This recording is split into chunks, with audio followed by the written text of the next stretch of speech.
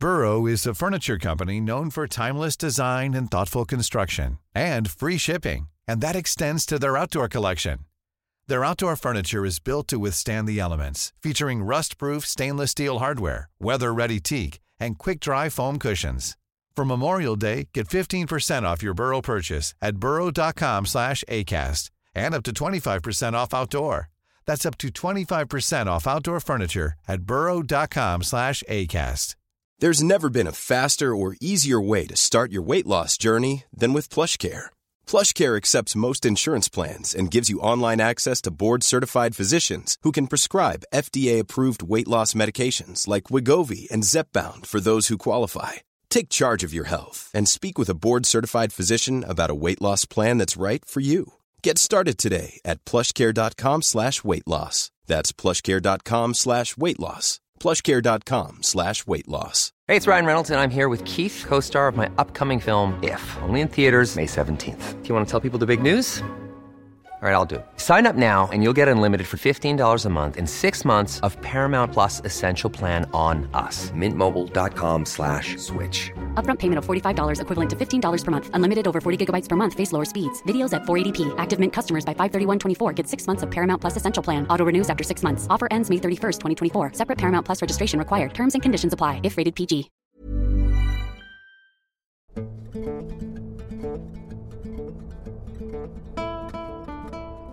So I live in the rurals of Indiana, U.S. One size fits all seems like a good idea for clothes until you try them on. Same goes for healthcare. That's why United Healthcare offers flexible, budget-friendly coverage for medical, vision, dental, and more. Learn more at uh1.com. If you're looking for plump lips that last, you need to know about Juvederm lip fillers. With Juvederm Volbella XC and Juvederm Ultra XC, your lip look, whether it's subtle or bold, can last up to 1 full year with optimal treatment and no additional maintenance. Find a licensed specialist and see if it's right for you at Juvederm.com today. That's JUVEDERM.com. Add fullness to lips in adults over 21 with Juvederm Volbella XC or Juvederm Ultra XC. Do not use if you have severe allergies or a history of severe allergic reactions, or if you're allergic to lidocaine or the proteins used in Juvederm. Tell your doctor if you have a history of scarring or taking medicines that decrease the body's immune response or that can prolong bleeding. Common side effects include injection site redness, swelling, pain, tenderness, firmness, lumps, bumps, bruising, discoloration, or itching. As with all fillers, there's a rare risk of unintentional injection into a blood vessel, which can cause vision abnormalities, blindness, stroke, temporary scabs, or scarring. For full important safety information, visit Juvederm.com. It's pretty stereotypical, a gravel road surrounded by cornfields. All that. It gets pretty spooky at times. Cornfields are creepy at night, and it always sounds like something is running through them. Dark, twisting shadows from trees in our yard. Occasionally weird animal calls. Yada, yada, yada, yada. One time I forgot to feed the outside dogs during the afternoon, so I had to go out back and feed them even though it was dark out. When I turned around, I swear I saw a figure lumber over the peak of the roof behind the chimney, like it was hiding from me. It terrified me, and I sprinted back inside, which actually felt more scary considering I was running the direction of the thing I just thought I saw. But the real story comes from a few weeks before, and why that fleeting thought scared me so bad. So bit of backstory, my dog can best be described as a punk. He's a miniature schnauzer, but he thinks he's big and scary. He is fearless to a pretty stupid degree. We had a pack of coyotes walk through our empty field, and I had to sprint and tackle him to stop him from confronting the entire pack, growling and barking the whole way. Same story when he escaped the fence and went for a nearby neighbor's 2 angry boxers. So animals don't scare my stupid dog, and as I mentioned, he had gotten in the habit of escaping his fence. So one night it's like 3 a.m., and he wakes me up and is whining and groaning and clearly has to go outside. Well, he had been escaping, and I hadn't fixed the fence. So I hooked a leash on him and went outside. The motion light came on, and I could see it's insanely foggy. The fog was so thick I could barely see the car in the drive, maybe 30 feet from where I was standing. So I was a little unsettled. But I take him out, and he does his business, and he starts sniffing around. And he kind of was whining like he was smelling something weird, and he started circling and being agitated. Well, I thought I'd walk him through the yard to calm him down so I could go back to sleep. Well, like I said, he has never been scared of another animal, and his response to seeing anything is run up to it, barking. But he stopped and focused hard, and his breathing started going really fast. But he was standing close by me, not pulling on the leash. I followed his gaze, and I saw this dark figure, bigger than a person, lumbering across the yard. It almost looked like a large person hunched over, maybe on 4 legs. Maybe not, bear-sized, but I've never ever seen a bear anywhere near here. Cornfields and towns between 2 cities is where I live. No bears. The fact that he was clearly scared and didn't want to engage this thing, mixed with I couldn't tell what it was at all. I ran back inside, and he very happily followed, and he sat down once inside and just looked up at me, whining like he was scared. Single most terrifying experience of my life.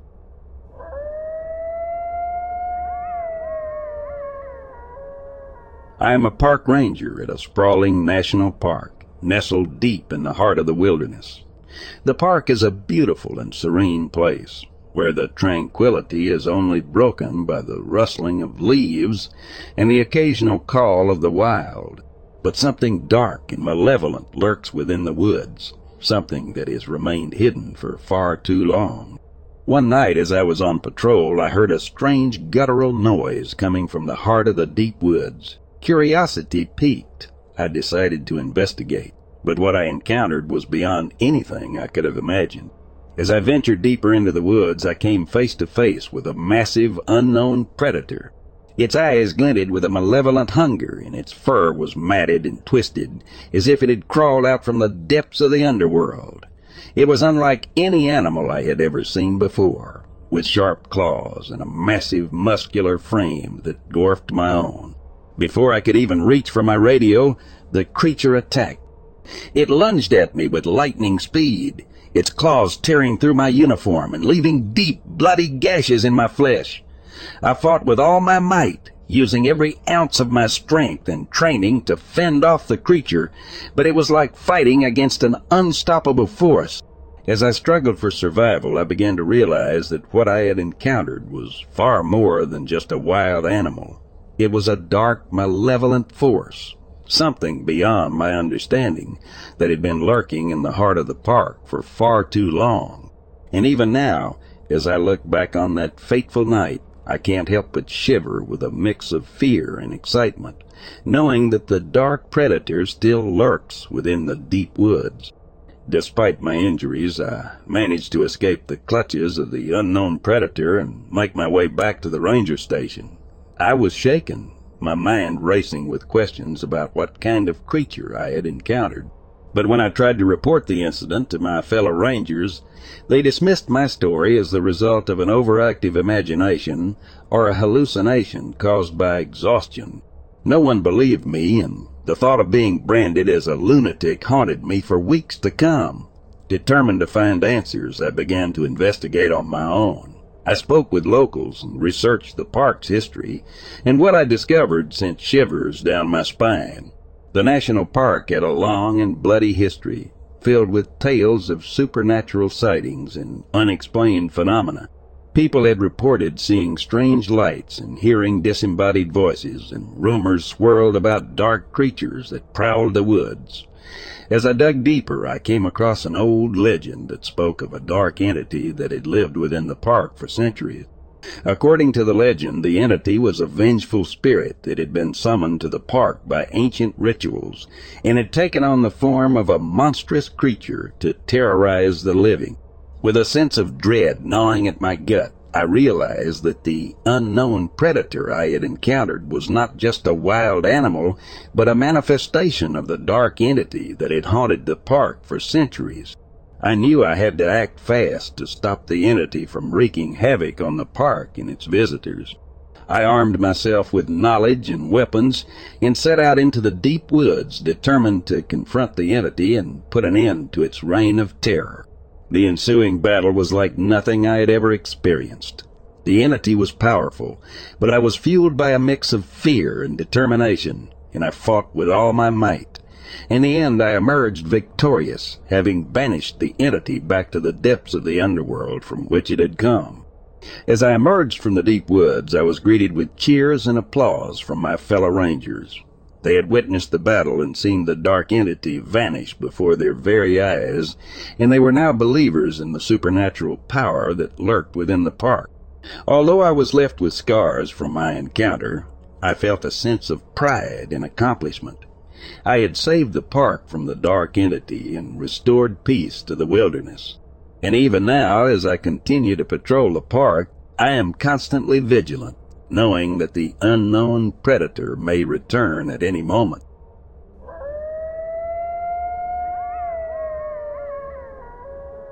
My wife and I were traveling to the Smoky Mountains from Ohio on an anniversary getaway. We usually avoid highways in our travels and instead prefer the scenic and slower-paced state routes of my childhood. This trip stood out as quite a disaster as we struggled with both the GPS and paper maps, while navigating a route I was at least somewhat familiar with. Navigational errors are not our norm, and we quickly found ourselves having an uncharacteristic argument that got fairly heated, but was nonsensical. It was like we spoke different languages and were looking at different maps. We eventually found ourselves in increasingly less populated areas and poorer road conditions. For those not familiar with the area, being in central Kentucky, the forest is hilly and expansive, dotted with small towns and the occasional privately owned farm amidst all the federal land. We had eventually quieted down, anxiously following the GPS as it cut in and out. Our anxiety grew until the GPS suddenly chimed in with turn left. Now, I responded by reluctantly starting the turn when my wife suggested it must be a shortcut we were unaware of. Upon completing the turn, I slowed, seeing the road took a sudden drop in quality. Potholes large enough to get a tire stuck in, overgrown scrub growth on the edges, and ominous gnarled vines hanging down. The hair stood up on my neck as it still does right now as I write it. Bringing the car to a stop, I asked my wife, "Are you sure about this?" as I looked towards her. "No, we need to turn around," she starts to say, but is cut off, almost frozen, staring at her phone. Not in the way a person freezes when terror sends their muscles trembling, but completely motionless. I instinctively slam it in reverse, backing into the position we came so that I could continue the course we were on. As we reached the end of our reverse turn, I slammed it into drive, but went nowhere as the rear of the early 2000s Lincoln is lifted off the ground. Before I can process what is happening, something charged from the woods to our right. At first was a large red blob that moved with a speed and grace that seemed unnatural to its grotesque nature. As it closed the gap, it was clear that it was running on all fours, but only partly so. Its forward movement agile but uneven as it irregularly used its arms with its oddly bent hind legs.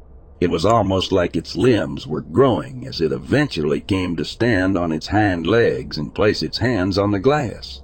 Up close I could see what I thought was fur seemed more like strands of rotten flesh that grew as thick as a shaggy dog and smelled overwhelmingly of rotten fish and moss.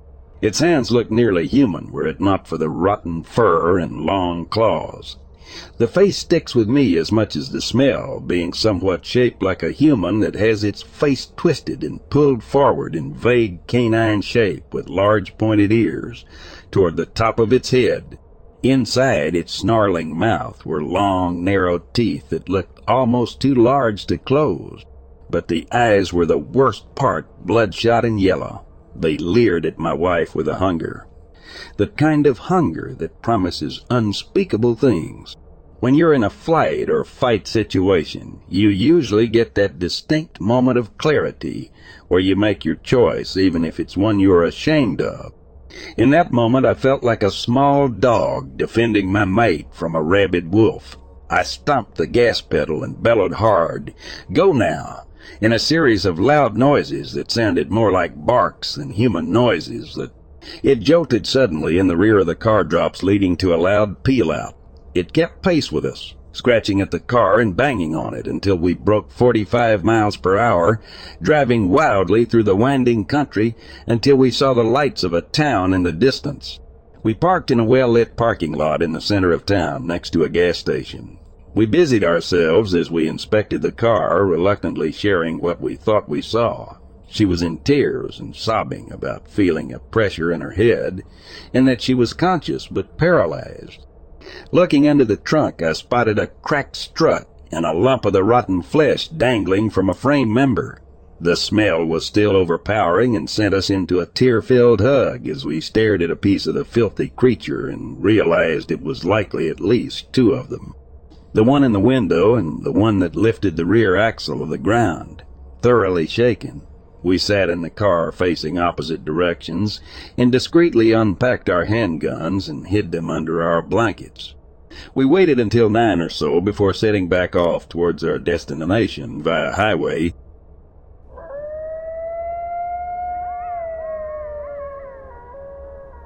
This actually happened. I'm serious. The only reason why I even tell people is because my friend saw it with me, and we still talk about it to this day. B's 16 or 17 friend came by to tutor me in calculus. About 10 p.m. at night, I let my friend drive my car to his house. He lived out in the outskirts of town, where there is nothing but orchards of almonds. Passed by a cattle ranch with lots of lights. Silence in the car. I'm on shotgun, and I see a bull running on its 2 legs like a human. Bull turns its head towards us. Red glowing eyes. Bull looks like it's getting ready to spin around, but then evaporates. Look towards my friend and ask him, "Did you see that?" My friend replies, "Did it look like a bull running on 2 legs with red glowing eyes, and then it disappeared?" Yes, I saw that. Well, that was about 10 years ago. My coworker came in his day off just to tell me that his friend saw the exact same thing 6 years after the incident. My ex didn't see anything, was on cell phone. 100% true story.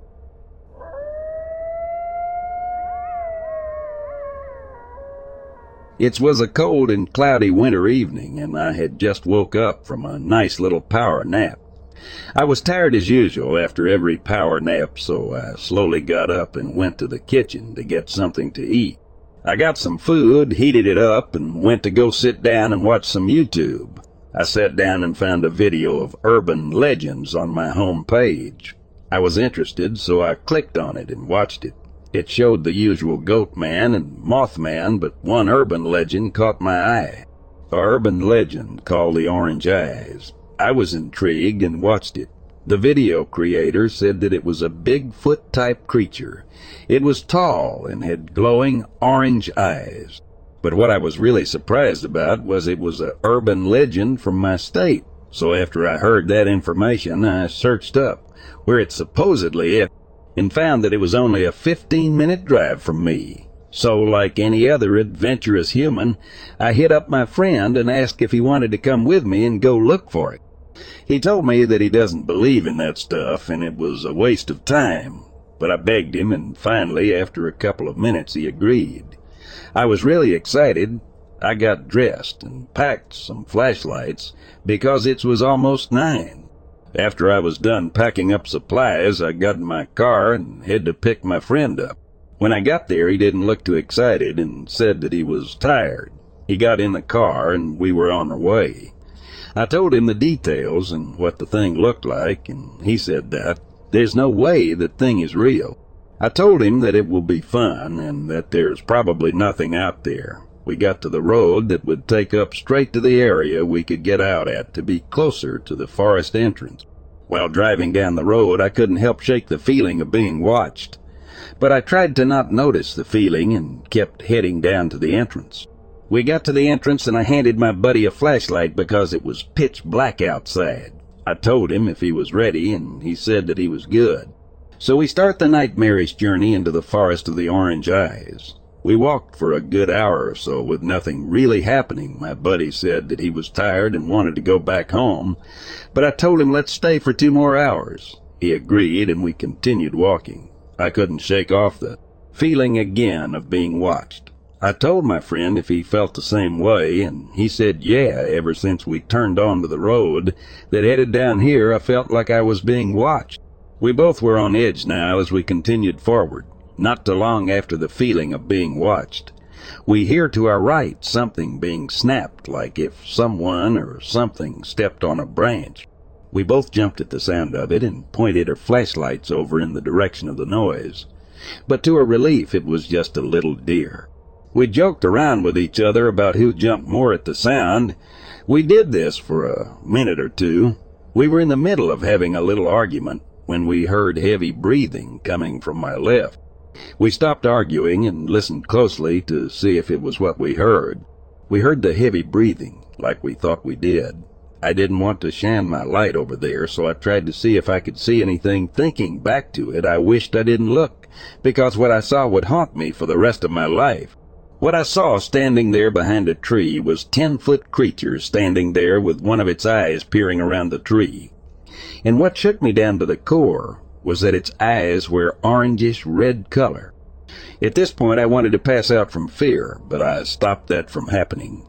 I looked at my buddy, and I could tell that he saw it too. I told him that we need to get out of here now before it's too late. We both agreed that we would take off at a dead sprint back to the car. I told him on 3, we will go. I started to count, but I couldn't even get to 2 when felt a warm breath hit the back of my neck. At that point, I screamed, "Run!" We kicked it into 6th gear and ran as fast as we could.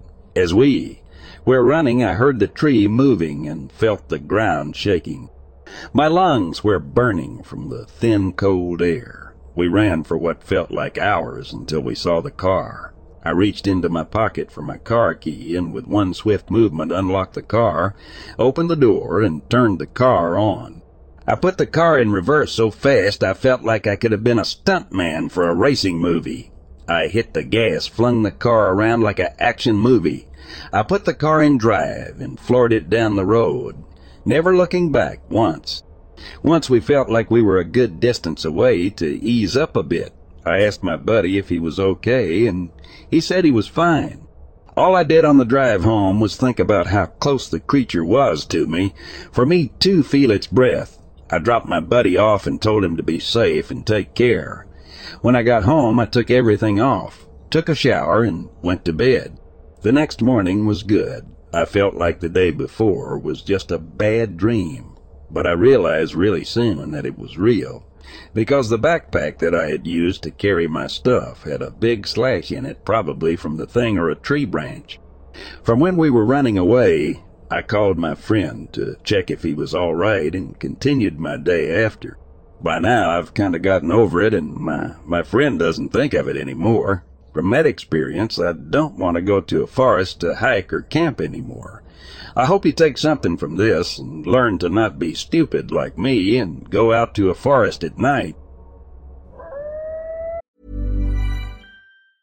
Hey, it's Paige DeSorbo from Giggly Squad. High quality fashion without the price tag. Say hello to Quince. I'm snagging high-end essentials like cozy cashmere sweaters, sleek leather jackets, fine jewelry, and so much more. With Quince being 50 to 80% less than similar brands. And they partner with factories that prioritize safe, ethical, and responsible manufacturing. I love that. Luxury quality within reach. Go to quince.com/style to get free shipping and 365-day returns on your next order. Quince.com/style.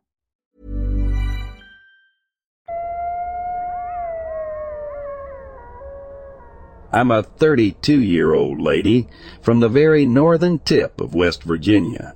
Most of my life has been lived in Hancock County. When I was little, we camped in tents, walked everywhere, hiked at parks. All that outside goodness. In my teens, we started going to state parks to ride horses. I've been to Thomason Run, Beaver Creek State Park, Salt Fork, Raccoon Creek, and Vista Park. I think that was the name. We had a friend who was constantly inviting us to riot on people's land. She had received permission from...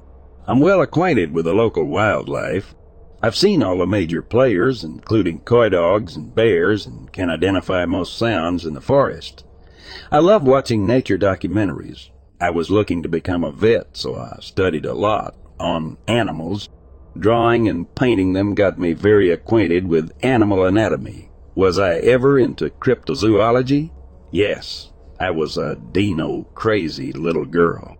My one babysitter had Reader's Digest Mysteries of the Unexplained. The thought of a plesiosaur in Scotland or an apatosaurus in the Congo was just mind-blowing. Later in life, I started looking at it like folklore. It was interesting to read the accounts and learn the theories behind what people were seeing, but I believed in them as much as a folklorist believes in dragons and trolls. I didn't have any interest in Bigfoot, and I'd never heard of dogmen. I never had interest in looking, nor did the thoughts ever cross my mind. It seems I didn't need to go looking. They found me. We moved to the farm when I was about 10. Mom's dream was to have horses, and she was finally able to live it. The farmhouse was haunted, mainly by the former residents of the house. I never felt threatened by them, though. It's a little unnerving to have two men talking and moving the couch you're sitting on. Or should I say, it sounded like it. No one was home, no media was on. And yet I was hearing two men talking about how they were going to move the couch, and where, and the sound of furniture being dragged right from under me. The land itself had its share of strangeness. Most things were benign, though. We just shrugged and carried on. I honestly hated our woods. Anywhere else, I'd freely hike, but even in the yard, sometimes I felt watched. Heck, sometimes I thought something was staring in our windows.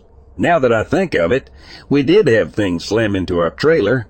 I'd think it was a horse that had gotten loose, but when I'd go out to investigate, I'd find nothing. I'd chalk it up to a deer.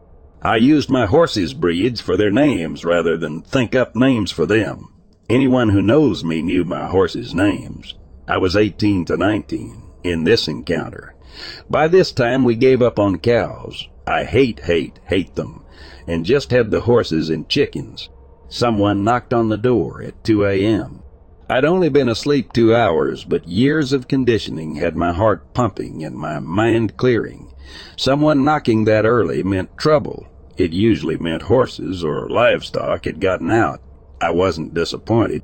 Our neighbor said the horses were in his yard. My mind wasn't totally awake, so I didn't think to ask which yard they were in. My stepfather came out, asked what was up, and told me they were my horses, so deal with it. Mom was working. That was nothing new. This lot of horses had 3 expert escape artists. I had the routine down. It was pretty dark out, but I did have some moonlight to help. The security light only went so far. Then, of course, it shut off after so long. When it was cloudy, you literally had to watch that you didn't walk off into the ravine. It was so pitch. I was naturally in a foul mood, cursing my horses and wondering if some drunk had gone through the fence again. It happened a lot. As I got closer to the brown barn, I realized a horse was flipping out. It was running back and forth, squealing and carrying on. I went in and grabbed the halters and leads. I paused for a moment to see if any other horse or horses had replied to the horse I heard squeal. That would give me an idea where the other horse or horses might be. There was no reply. That was odd. I was thinking, crap. They're on the other side of the hill. It was the only reason in my mind they wouldn't be replying. Let's just say when they followed our cut trails to the other side, it took us an hour to traverse through the woods and lead them back. And even with 2 guys on a 4-wheeler and my mom, that was a freaky trek. I felt like I was being watched and followed. Maybe it wasn't paranoia. So, the land is set up like this. The brown barn was connected to a small pasture, about half an acre long, which then connects to a 7-acre pasture.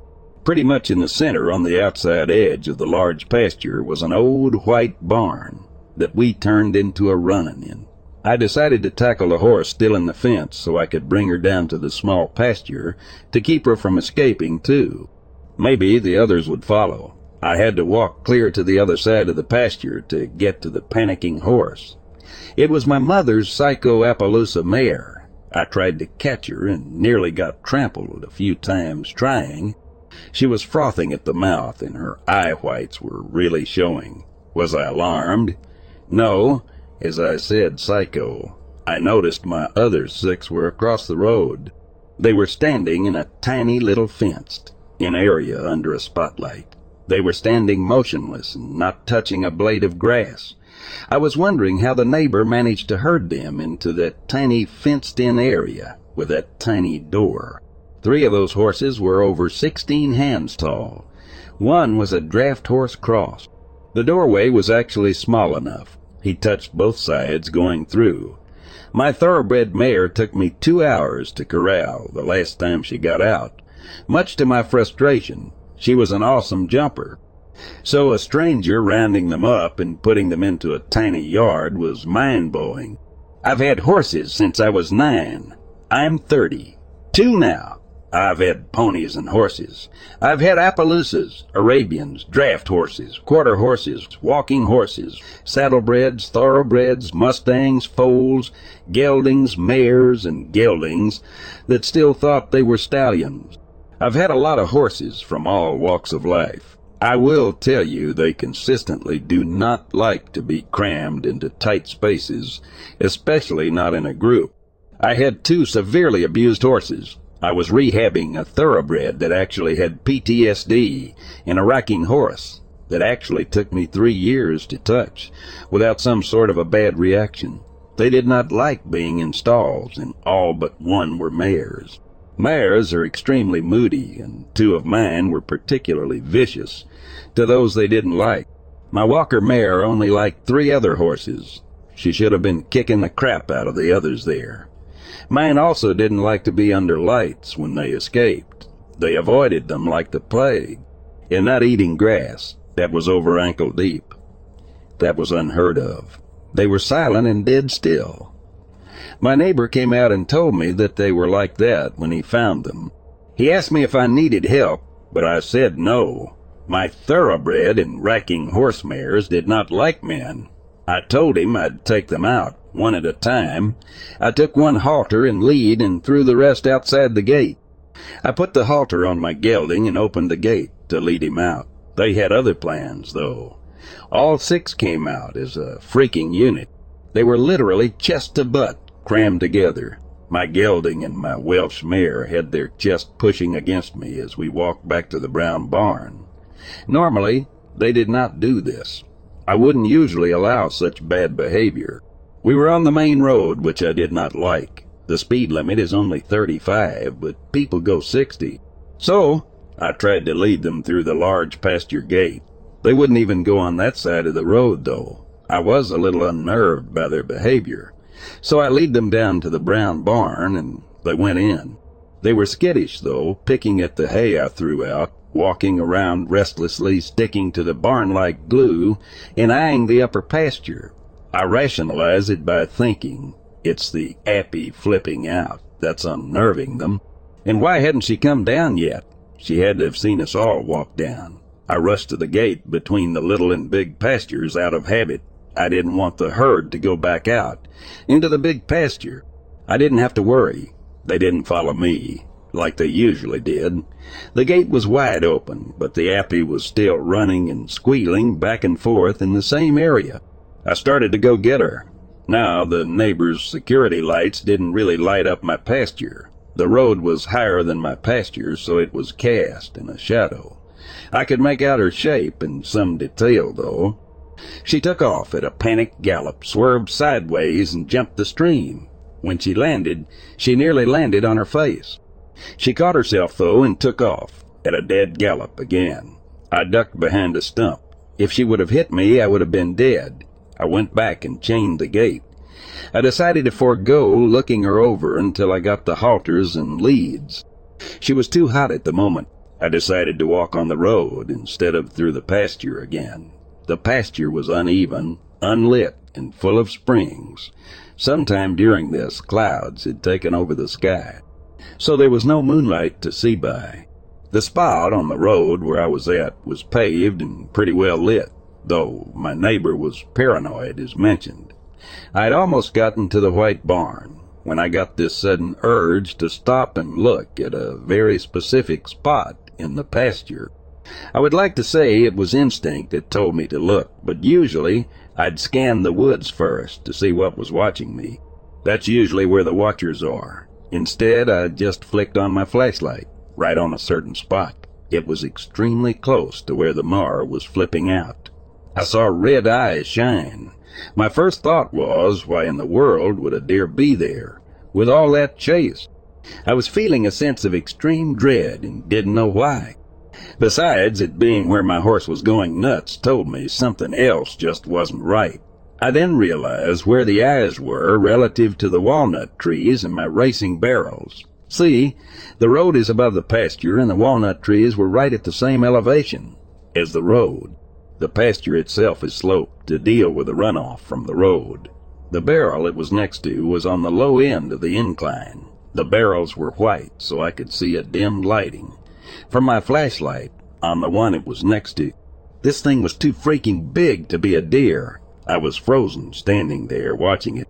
I just had this feeling it was evil and that I had to keep track of those eyes. It was watching me. It slowly blinked a few times. It also looked over into the woods above the pasture. I know you ask your guests if they ever feel there are other ones out there. Well, let me tell you, it crossed my mind. With a sinking stomach, I flashed my flashlight over the woods to see if I would catch eye shine. I didn't see any, though, so I went right back to the eyes. They were still there. I flicked back and forth, making sure nothing was sneaking up on me. I don't know how long I stood there watching, frozen. Someone could have come around the bend and hit me with their car. I was so focused. Finally, it started to move off. It glanced at me sideways a few times, only one eye. I think it went into the copse of trees around the creek. I heard nothing. That wasn't surprising, though. The horses were still restless and making noises. I stood there a long time after, looking for eye shine. I was wondering if it could have been a bear. I didn't think so, though. The eyes were consistent in height until it disappeared. Bears are clumsy on their back legs. On this uneven, inclined ground, I have no doubt a bear would have dropped to the ground, to go on all fours. Even the rear up and drop down behavior bears do, when they're trying to see something, wouldn't work. We had one cross our pasture before. He made a lot of noise going through the woods. The horses settled down quicker with a bear. I was almost to my neighbors at this point. I considered leaving the couple $100 of tack at his house.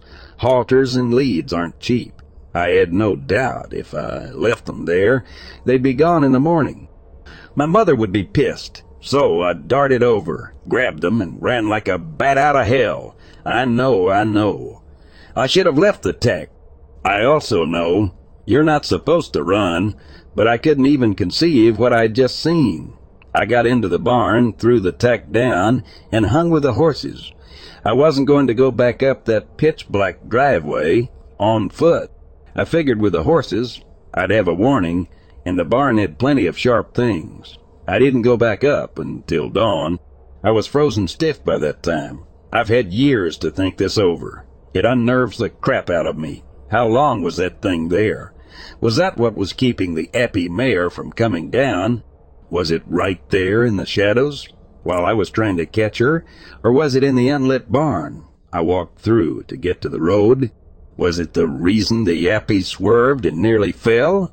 How did my horses get out? I never did find how they got out. Did they panic and jump the fence? I did check the fence line away from the woods. I did look for tracks around the barrel. Sadly, the ground was hard from frost that morning. But I will say the appy mare was running for a good while. The ground was severely torn up and turned into a muddy mess. It was high noon when I went down there to check, and the ground had melted. I'll bet it was her that woke the neighbor up. It took them about a week to fully settle. I don't know if whatever it was still in the area, or if they were that traumatized. It wasn't too long after that my mother filed for divorce. My ex-stepfather got the farm, and I moved in with her in the city. Even with all of the weird crap going on there were non-bipedal things going on too. I miss it terribly. Maybe it's more accurate to say I miss the farm life rather than the actual place.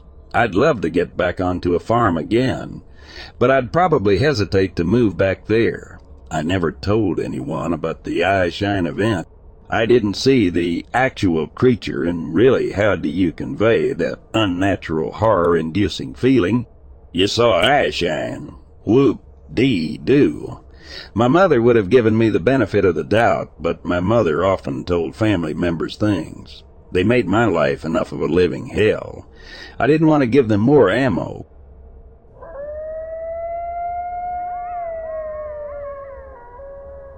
I was a government worker sent by the U.S. administration to Yosemite National Park to conduct some classified experiments for the Secret Service. My job was to gather data on the park's wildlife and ecosystem, but little did I know that my mission would turn into a living nightmare. While out in the deep woods, I encountered an unknown predator, unlike anything I had ever seen before. It was massive, with razor-sharp claws and teeth, and moved with an unnatural speed and agility. Its eyes glowed with a fierce intensity, and I knew in my gut that it was not a natural creature. As I tried to flee, the creature attacked me with a ferocity that was beyond comprehension. I fought back with all my might, but it was no use. I was no match for this beast. Just as I thought my life was about to end, a group of scientists appeared out of nowhere and saved me from the creature's clutches. They explained to me that they had been conducting their own secret experiments in the park and had created the unknown predator as a weapon for the U.S. government. I was horrified. This creature was the result of classified experiments that had gone too far, and it was now loose in the park, putting innocent lives in danger. I knew I had to act fast to put an end to the madness. I teamed up with a group of like-minded individuals, and together we embarked on a dangerous mission to stop the scientists and put an end to the experiments once and for all. The ensuing conflict was intense, and we were up against some of the most brilliant minds in the world. But we persevered, and eventually we were able to destroy the unknown predator and leak the truth about the experiments to the public. The fallout was immense, and the U.S. government was forced to take responsibility for their actions. The park was closed for months, and investigations were launched into the secret experiments that had taken place. Although I was hailed as a hero for my role in stopping the madness, I couldn't help but feel a sense of dread at the thought of what other classified experiments might be taking place behind closed doors. I vowed to stay vigilant and to fight for the truth, no matter the cost. Despite the victory, the experience had left me scarred for life. The memory of the unknown predator and the horrors that I had witnessed in Yosemite National Park haunted me, and I struggled to sleep at night. To make matters worse, I soon discovered that the scientists who had created the predator had managed to escape justice and were still at large. They'd gone into hiding, and no one knew where they were or what they were planning next. The possibility of another unknown predator being created and unleashed on the world was too much to bear, and I knew that I had to do something about it. I used my connections within the government to launch a full-scale investigation, and we were eventually able to track down the scientists and bring them to justice. But even with the scientists behind bars, I knew that the threat of more classified experiments still loomed. The government's insatiable desire for power and control had led them down a dangerous path, and it was up to me, and those like me, to keep them in check. From that day forward, I dedicated my life to exposing government secrets and fighting for transparency and accountability. It was a thankless job, and one that put me in constant danger, but it was the only way to ensure that the horrors of Yosemite National Park would never be repeated. And as I looked out at the majestic beauty of the park, I knew that I would never forget the lessons that I had learned there. The wilderness was a place of both beauty and terror, and it was up to us to protect it, no matter the cost.